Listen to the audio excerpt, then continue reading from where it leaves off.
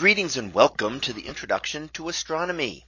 One of the things that I like to do in each of my introductory astronomy classes is to begin the class with the astronomy picture of the day from the NASA website, that is apod.nasa.gov/apod.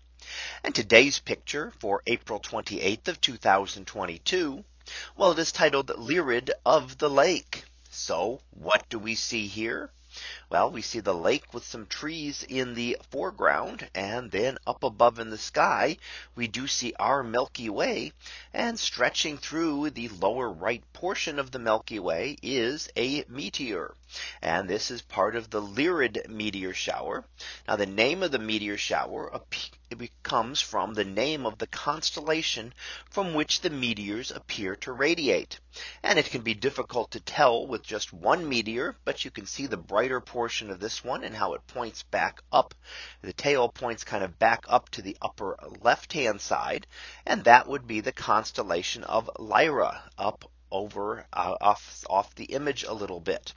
And you can kind of trace that back. Now, when you can see multiple meteors from the same shower, it's a lot easier to trace back where that radiant is. And the radiant point is because meteors are all traveling together through space. When we have a meteor shower, they all come from the same source. In this case, it is a comet known as Thatcher. And that comet left debris behind in its orbit. And as Earth plows through that material, some of it strikes the Earth's atmosphere and is vaporized. So we can see smaller ones as just little shooting stars. Larger ones such as this are sometimes called fireballs when they're a little bit bigger and brighter.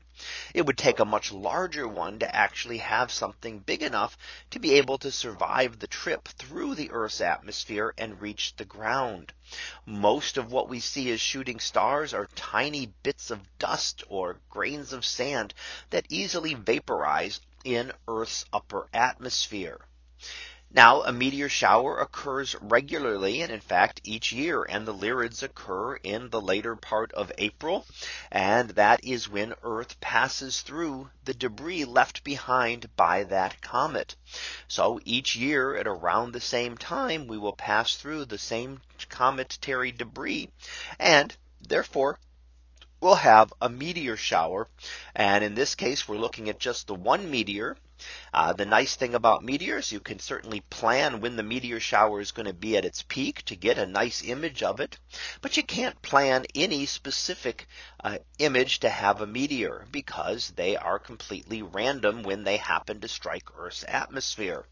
So we can't plan to get one in a specific location, and catching it exactly where it is just a matter of when that small bit of debris happens to strike Earth's atmosphere and becomes visible from your location. So that was our picture of the day for April 28th of 2022. It was titled Lyrid of the Lake. We'll be back again tomorrow for the next picture, previewed to be a springtime appetizer. So we'll see what that is about tomorrow. And until then, have a great day, everyone, and I will see you in class.